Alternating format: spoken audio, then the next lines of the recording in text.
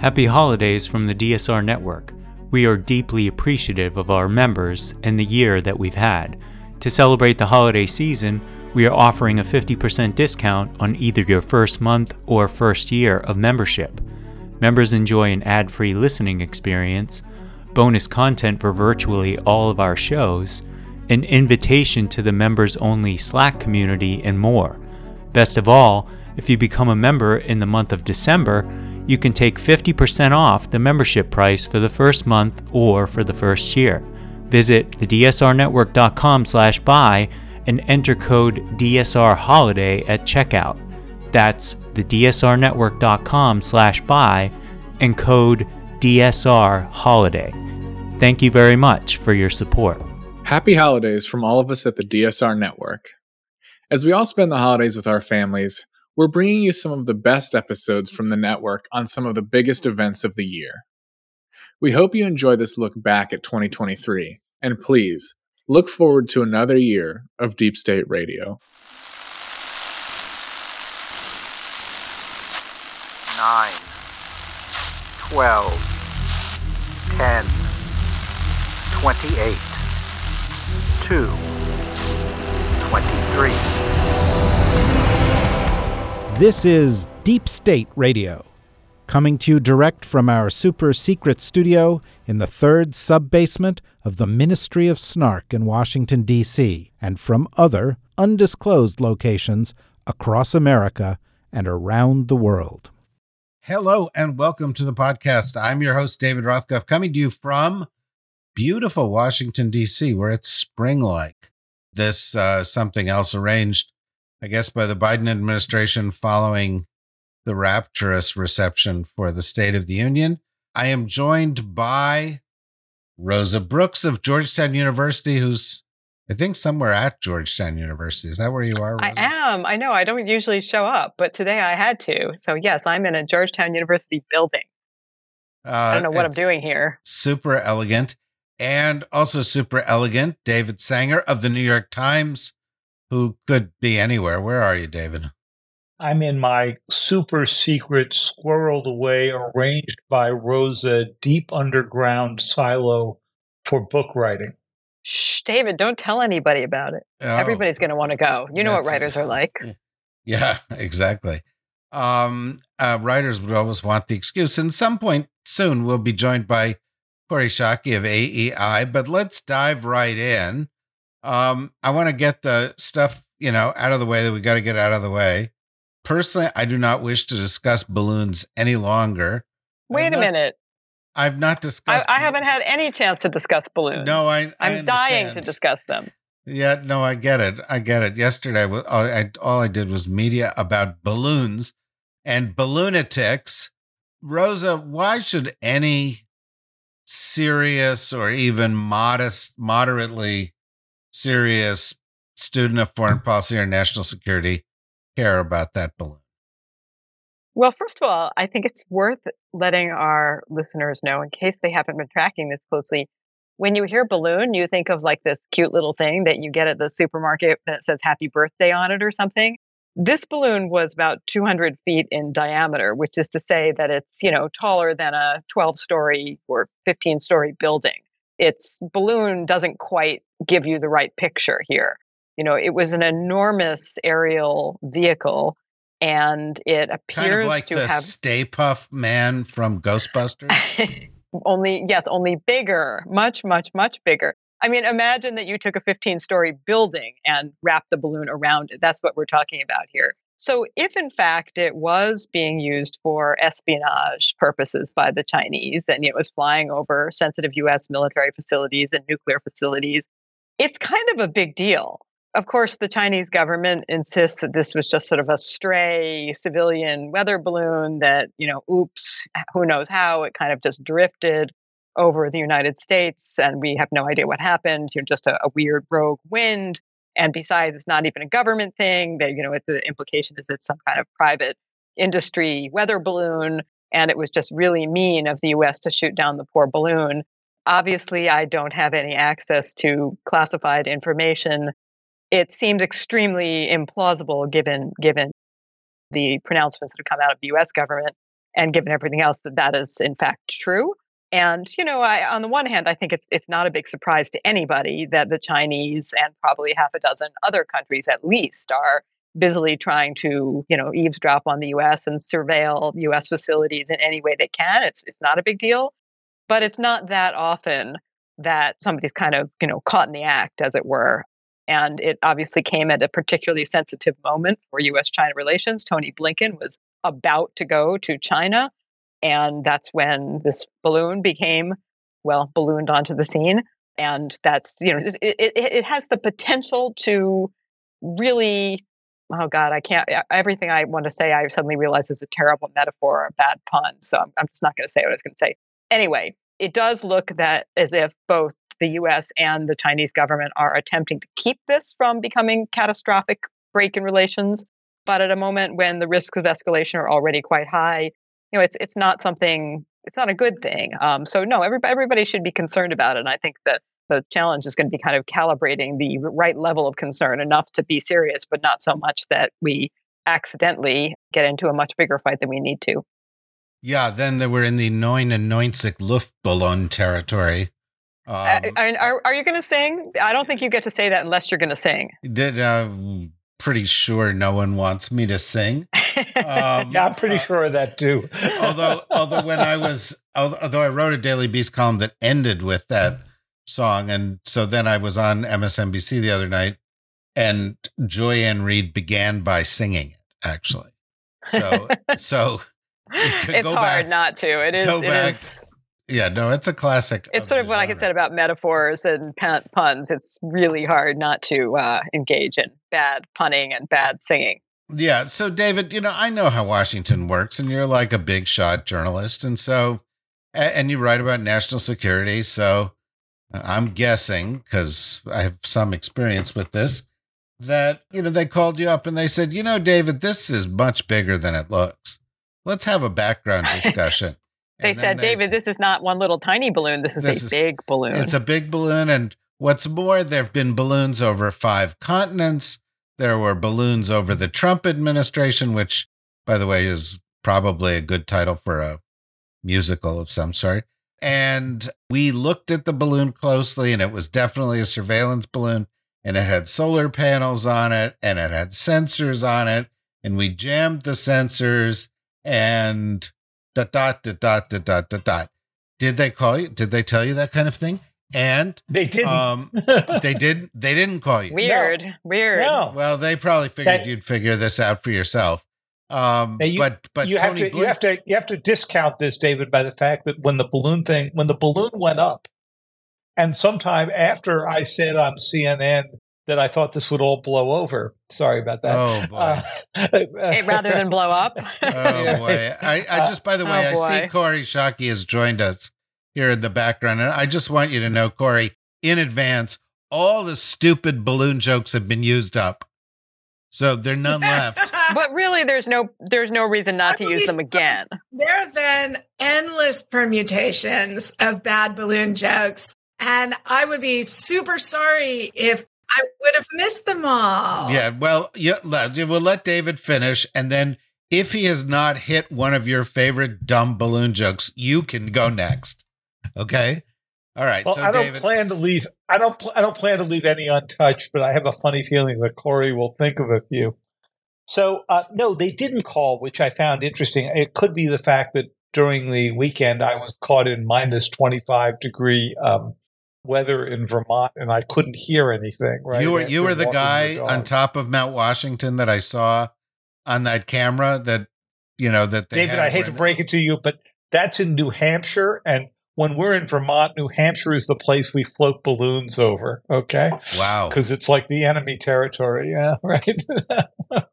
So, my initial reaction to this, David, was a bit dismissive because, let's face it, you can collect more data from cyber intrusions, we've talked about endlessly on this show, and not see the balloon, right? I mean, think about the 20 million plus security clearance files that the Chinese got out of the Office of Personnel Management, or think about how they stole the F-35 design, or think about the thefts that they have done by getting into Microsoft's networks just at the end of the Trump administration.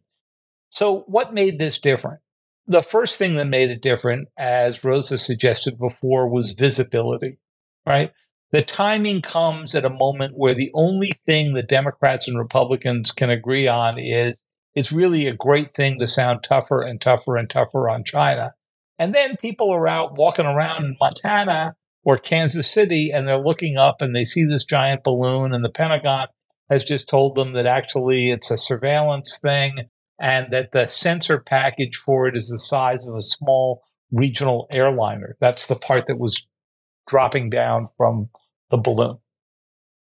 And then we learn, of course, that there had been previous sightings. The worst part of this is that the U.S. government missed most of those during the Trump administration. I mean, excuse me, how do you miss a balloon of this size floating around even on the edges of your It was a very territory? discreet balloon, a very discreet. Apparently about the size of this one. So they only discovered this by going back and sort of replaying the tape and saying, oh, that thing we thought was maybe a UFO, it was actually a balloon. Right. That thing that we thought was the moon, that wasn't the moon at all. It was weird how there were two moons that one night. Yeah. Good night, balloon. Anyway. Oh, Jesus. Sorry about that. The second thing that we learned is that one of these crashed some time ago during the Biden administration, we believe, and was picked apart by the U.S.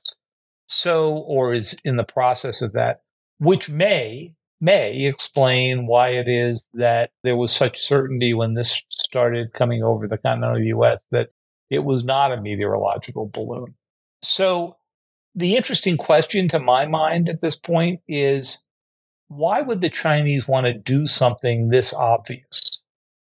My guess is that Xi Jinping isn't really happy about this, that the memo that was supposed to go out after the meetings in Bali was, let's bring down the temperature with the United States. So the fact that Secretary of State Blinken canceled his meeting could not have been something that they welcomed. But at the same time, if there are as many of these balloons as we think, there's got to be both a serious intelligence collection effort to it. And, if you think in cyber terms, it could be used as well for some kind of electronic warfare offensive operation as well. We have no evidence of that yet, but I can tell you right now, that's what they're looking for in the wreckage. Yes. Well, we can, follow up on that in a minute, but I want Corey to have the chance to answer this question, which was, why should anybody care about this balloon? And I'll just add one fact. David talked a little bit about all the cyber stuff that's going on. The Chinese have between 60 and 70 satellites also that are doing all sorts of nefarious things in space. They've got all sorts of people on the ground doing this kind of snooping. We weren't, at greater risk of being snooped upon in any material way. Why did this turn into such a hubbub? I think it turned into such a hubbub because of the sheer effrontery of such an extended violation of American airspace by the Chinese. And I think, as Secretary Blinken rightly pointed out, imagine what the Chinese reaction would be if we had done this. And so I'm not sure I give Xi Jinping as much credit as David does. Namely, I don't think we should assume that he didn't want this to happen. One possible reason he might have wanted it to happen, even if he didn't want to spoil the diplomatic get-together, would be to make a case that he can barely keep the Chinese military under control. So Americans are just going to have to live with this kind of stuff and, back off from Taiwan, because after all, this could really get out of hand. And there is precedent for that. Remember when Secretary Gates went to China and they had the first test of the fighter that, as David pointed out, they stole the designs from the United States. I was with the secretary that day. He wasn't really happy, Corey. It's entirely possible they wanted Blinken to show up amidst all of this to demonstrate that we have to deal with them no matter what they do. I do think, though, that the consequence is going to be a lot more Americans thinking China is a bad guy and somebody we need to be worried about. Yeah, no, they may not have done themselves any favors. no, they certainly didn't. Of course, hysteria on our side probably didn't help anything. One of the things that has been reported, although not much, was that the U.S., when this happened, had a hard time connecting with the Chinese to talk about it. There was they weren't having an easy time get their calls through. And one person at a senior government position suggested to me that one good possible outcome of this, Rosa, might be that we would make a better effort to establish crisis communications links that don't really exist. That seems pretty reasonable to me. What do you think? That absolutely does. And I'm actually dismayed to hear you say that what you've heard is that there wasn't an instant way to make communication to get communication links at a high level, because there of course there should be. There absolutely should be. It's really critical in this environment in particular, where there's so many possible areas where deliberately or more likely inadvertently, something could happen that could rapidly escalate things. We absolutely need to have that link. I just want you to know that the links exist. The Chinese won't pick them up. That's what happened. So, that's what happened. That's what happened. Oh dear. Yeah, that's even worse. We don't have. It's that the Chinese are pointedly ensuring they don't work. The Chinese are saying things like, "Oh, I'm so sorry. I was in the shower. I didn't realize the phone was ringing." That's exactly right. That's right. The incoming ambassador who they were trying to reach, Xie, was washing his hair. That must have been it. I wrote a little bit about this on Sunday. And what did this remind you of? What event that only David Rothkopf here and I are old enough to remember? Well, obviously, you're referring to the flight of the Montgolfier brothers' first balloon in 1780. Which, by the way, made for a really great deep state episode. I know. It was one of when you guys do the archives, I think you really ought to play that one. Yeah, no, that was remember when they sent the sheep and the goat and whatever? Exactly. Right. So it's the EP3 incident, which was the first crisis of the Bush administration in 2001. And for those like Rosa and Corey, who were only small children at the time. Wait a second. Wasn't Corey in that administration at the time? Yeah, she was, but she was a small child. Right. I had gone back to teaching after the Taft administration, but then came back.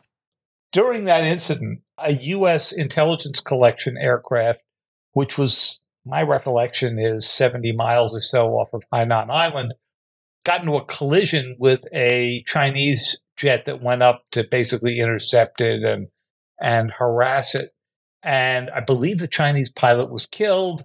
The U.S. plane landed in Hainan. The pilot and the crew were taken captive for a while. There was no communication. And Colin Powell, who was at the time Secretary of State, was kind of pulling his hair out. And at the end of this, after they returned our crew and sent back our plane and a small shoebox, they worked very hard to come up with a crisis communications system, hotlines and all kinds of ways to go talk and so forth. And here we are, 22 years later, almost exactly, and none of that system worked. What's that tell you? No, it tells you a lot. And by the way, when the EP3 went down, the first move of the Bush administration was to have Rumsfeld handle it, and that didn't go well. And so then they had Powell handle it, and then the Chinese, and it's worth reliving that because of the hubbub here. But the Chinese took the plane apart, examined it, and sent it back in boxes. They put it in crates, and they sent it back in crates, right? We're going to send the balloon back in a little coffin. The balloon is DED dead. Yeah. Well, it is disturbing that the lines of communications aren't there. But let me ask you another question, Rosa. Within the administration, when all this was going on, one of the first questions that came up was, hey, should the Secretary of State go to China? And the administration pretty quickly came to the conclusion that he shouldn't. But by the way, my sources tell me that there were people in the State Department that were agitating for him to go. And there was a bit of a debate about this. The argument was better to go, have communications, make the strong protest, and do it there. And I'm just wondering what your thought is on canceling that trip. I think he was probably right to cancel the trip. I mean, on the one hand, obviously, neither the US nor China can afford to let this balloon into something even larger. But at the same time, I do think we should have at the very beginning turned this into a drinking game.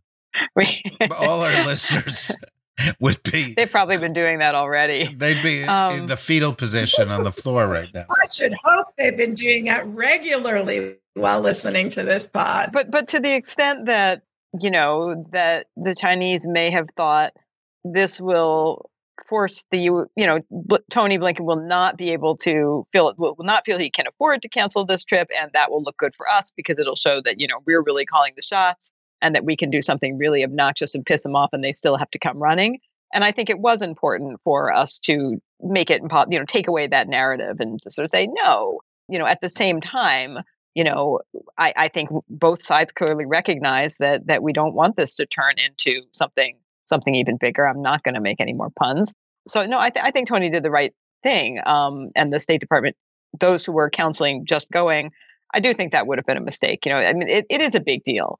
I'm assuming here, and maybe I'm being unfair to China, right? Maybe it really was a giant weather balloon, or maybe it actually did say happy birthday on the side, and it was up there for somebody's party, and that's all it was, and it's all a terrible, tragic mistake. But, probably not. Okay. And given that probably not, it's a pretty big deal. And we have to acknowledge that it's a pretty big deal without turning it into a bigger deal than it already is. The one area where, if I can pivot to a slightly different aspect of all this, where I think we've now gotten ourselves into a little bit of a pickle, it's not clear what the legal basis was for shooting that thing down. And we ourselves have said, Pentagon spokespeople have said repeatedly that they did not view this as any immediate threat. And when you don't think anything is an immediate threat, you sort of take away your ability to say, well, we shot it down in self-defense. The Chinese, of course, are asserting, as I said, that it's just a weather balloon, it drifted off course. What can you do? And the principle of force majeure is what they're citing. They're saying, look, yes, it's true that normally even a civilian aircraft, you can't just have it cross into somebody else's airspace without asking permission or doing any, mentioning it to anybody. But, act of God, wind came along, we had no idea, who knew, and when there's an emergency, if you're facing an emergency crisis, generally legal principles say that you can go into another nation's airspace, including landing in a dire emergency situation, which you didn't cause, bad weather, et cetera, mechanical breakdown. So that's what the Chinese are asserting. And it's not totally clear what legal basis we had for shooting it down. And, in some ways we live in a world where it's not particularly clear at this moment that any of the world's great powers are paying a whole heck of a lot of attention to international law. So, on some level, so what, par for the course. But, as a lawyer, it's hard for me not to feel like this is, it just becomes one more little, I can't find the right metaphor for this. I was going to say brick in the wall, but it's the opposite, right? It's a brick taken out of the wall of the rather shaky edifice that props up the international legal system. Rosa, the balloon was a week over American territory? And at no point did the Chinese explain force majeure, claim force until majeure. We said, hey, we don't like your balloon. Is the fact that it's only an ex post facto justification? Make it a little sketchy? Yeah. It's completely sketchy, right? It's not impossible, but it's unlikely. But that being said, when another country is saying, oh no, goodness me, we're so sorry, that balloon, first of all, we didn't send it on purpose. It wasn't us. It was some kind of private actor. Still, I don't know if any of you know more about this. I don't know if the Chinese have specified who they're claiming the balloon actually belonged to. and who sent it in the first place. But the fact that they're saying that possibly there are other things we could have done, right? Possibly we could have somehow netted the balloon or something and, taken it down without destroying it utterly and saying, well, we're just going to keep it here while we all figure out, what the heck was going on with the balloon. The fact that we shot it down when they were saying, even if quite implausibly, it was an accident and it was a civilian balloon, it puts us in the position of having to, now we're wrong-footed a little bit here. And maybe we don't care, right? Maybe we think that in the grand scheme of things, it's better to be wrong-footed when it comes to international legal norms, which the Chinese are not famous for respecting themselves, than to do nothing and create the impression that we are. And I think it's a matter of domestic politics. The fear, obviously, that the Biden administration had is we don't want to appear impotent. We don't want to appear like, oh, the Chinese just get to do whatever they want, and we can't do anything about it. We just have to let them do it, and all they have to do is say, "Oops, sorry."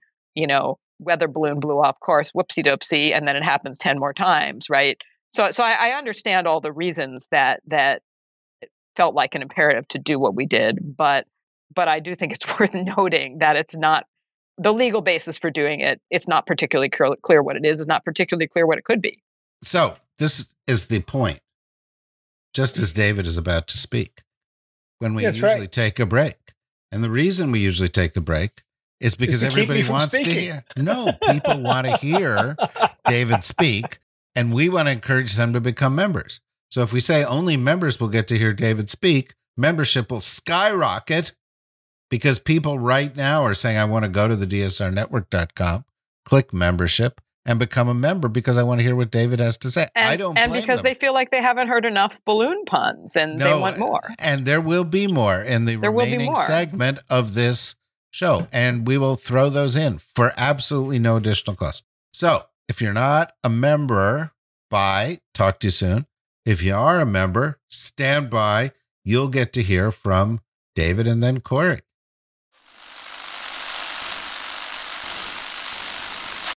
Hi, welcome back. Nice to see you, David.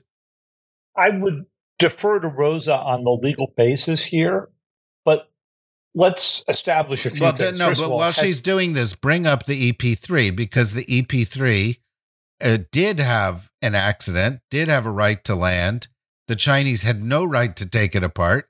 They took it apart. And it was in international territory when they took it down. Exactly. So which this was not. So the Chinese had a couple of choices here. They could have, the first couple of days, even with the force majeure argument, called up on that hotline they weren't using and say, oh, we made an awful mistake here. Our weather balloon, it's going to play. Obviously, you don't want this over your territory. We never intended it to go over your territory. Let's work out a joint operation to bring this thing down quietly together. That phone call never happened. Had it happened, then I think people would be more sympathetic with the question of why did you shoot it down?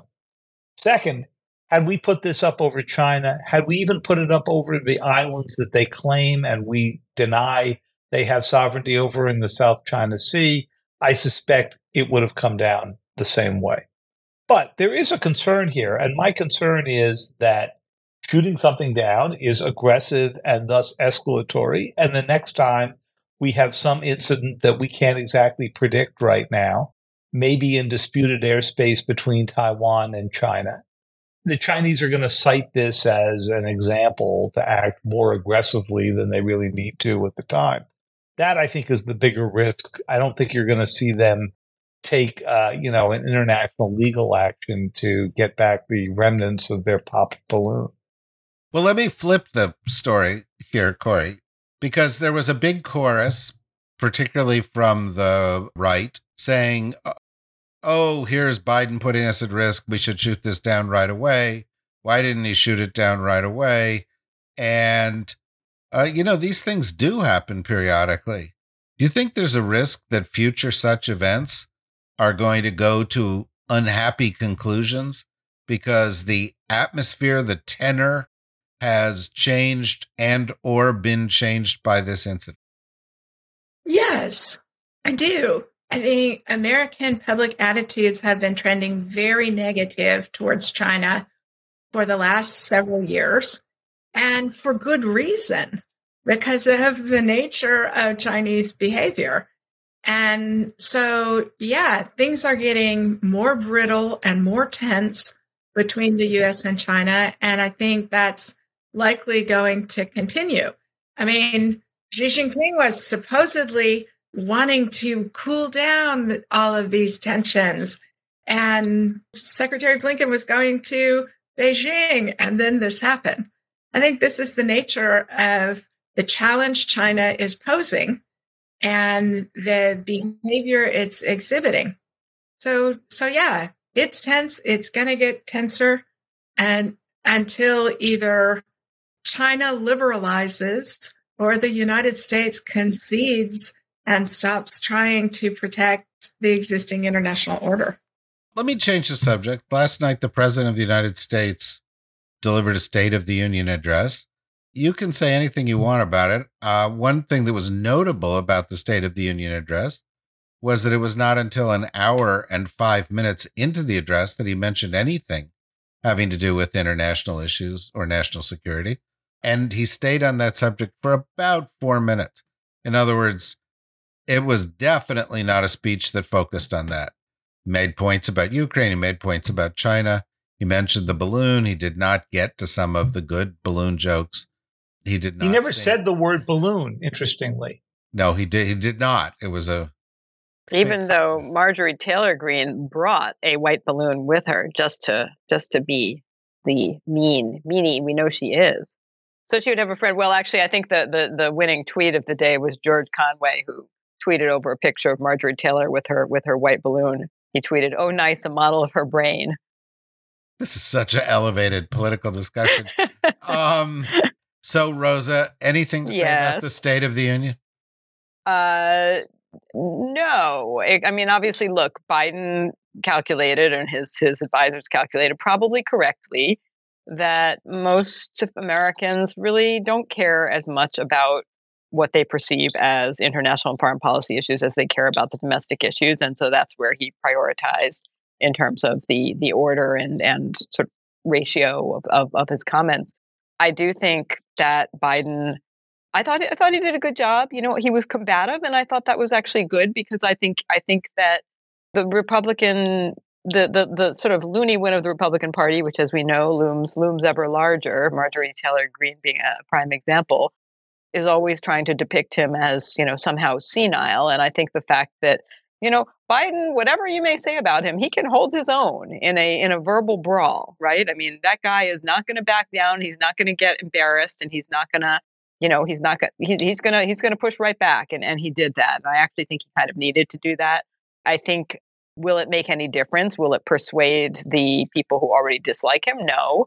But will it potentially help with some of the, you know, shrinking percentage of Americans who are independents and haven't decided what they're going to do? Yeah, it might. David? So a few things about it. First of all, I was struck by the fact that it was well into the speech before he made the briefest mention of foreign policy issues. Because when you think about what was notable about this past year, confronting both Russia and China, he could have made a lot more about that, particularly about Ukraine. He spent a lot more time on Ukraine last year when the State of the Union was given just 6 or 7 days after the invasion began than he did this time. He never mentioned Zelensky's name. He did introduce the Ukrainian ambassador to the United States, who was up in the box with Jill Biden. Second, if you view this speech as the opening of his presidential campaign or the prelude to it, the fact that he was that active, that he jousted with some of the Republicans who were shouting at him, was pretty notable. He sort of walked them into a trap when he mentioned in the speech that they had proposals that would drastically cut Social Security and Medicare. They wildly booed him, and he turned around and said, well, great, we've got converts here. There's been conversion, you know, and he sort of like lured them into a moment that will replay on TV if indeed there is an effort to cut into Social Security and Medicare. I think a third thing that was notable about this was that the degree of energy he showed was obviously all about putting down the number one complaint, which is that you are running the party is getting ready to run somebody who is 80 now, would be 82 in inaugural times, and would leave office at 86. We haven't done that before. That's the one issue he's got to address, and the only way he can address it is with high energy. High energy. That's why I'm having high energy. And I'm going to make sure we end with high energy here, because I'm going to Corey. And Corey, you can say anything you want about the State of the Union, but one particular question is, when the rest of the world sees the big speech of the year for the U.S. president, and it's like 5 minutes about the rest of the world, do you think that has any effect? Or do you think, they think, well, that's just the Americans? I think it reminds America's friends and adversaries how little we do actually care about the rest of the world. And it's part of one potential consequence of that is adversaries thinking the United States won't do things like rally 50 countries to provide assistance to Ukraine when it is attacked by Russia. So I would have liked to see more foreign policy. I would have liked to see the president not sound so triumphal while Ukrainians are still dying. More humility and more commitment and less, look at all we've done, I think would have been more seemly. And as long as we're talking about unseemliness, the disgracefulness of heckling, not just from one or two of the Republican nihilists, but by quite a lot of Republicans, may represent a return to the norm of American politics, that is, the rambunctiousness and rudeness that characterize American politics historically. But it's still a sad, terrible development that I think we should notice. The other thing is, so I hate the State of the Union speech. I hate it no matter who's giving it. I think we should return to slip the printed version under the door of the Capitol and go home, because it has a late Roman Empire kind of feel that I think becomes us ill.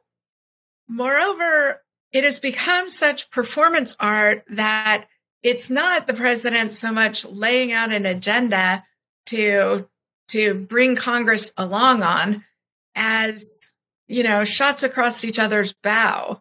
And I don't actually think it advances a president's legislative agenda to do it.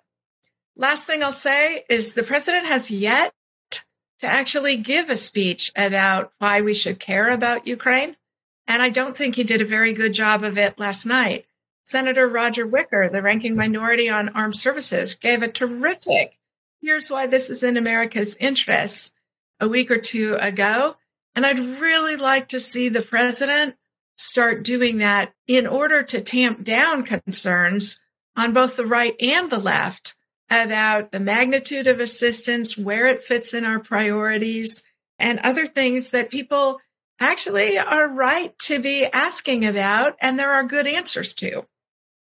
Interesting observations. And I would add that I was having a conversation, with a so-called senior administration official. It's why I'm wearing a necktie, actually, just at lunch moments ago. And one of the things that we discussed was that, perhaps the U.S. should be doing more on, our campaign to defend democracy, more about the various countries that are engaged in the battle against authoritarianism, raise the awareness of why this is important to the American people, communicate about a bunch of the things that Corey just mentioned. And so perhaps things will evolve in that direction.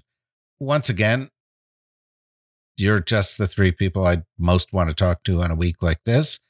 Your wits are so sharp that you punctured the balloon story and let all the air out of it. And it is finally deflated. I hope none of our listeners are. Okay, deep state radio nerds love bad puns. Otherwise, they wouldn't be with us all this time. They're going to love it even more when you sing, David. Yeah, that's going to be a new level. There's going to be a new level of membership. Thank you very much, Rosa. Thank you very much, Corey. Thank you very much, David. Thank you very much, everybody, for listening. We'll be back again soon with more insights into mental health, aeronautics, the Montgolfier brothers, and all the other things you come to us for each week. So come back soon. Bye.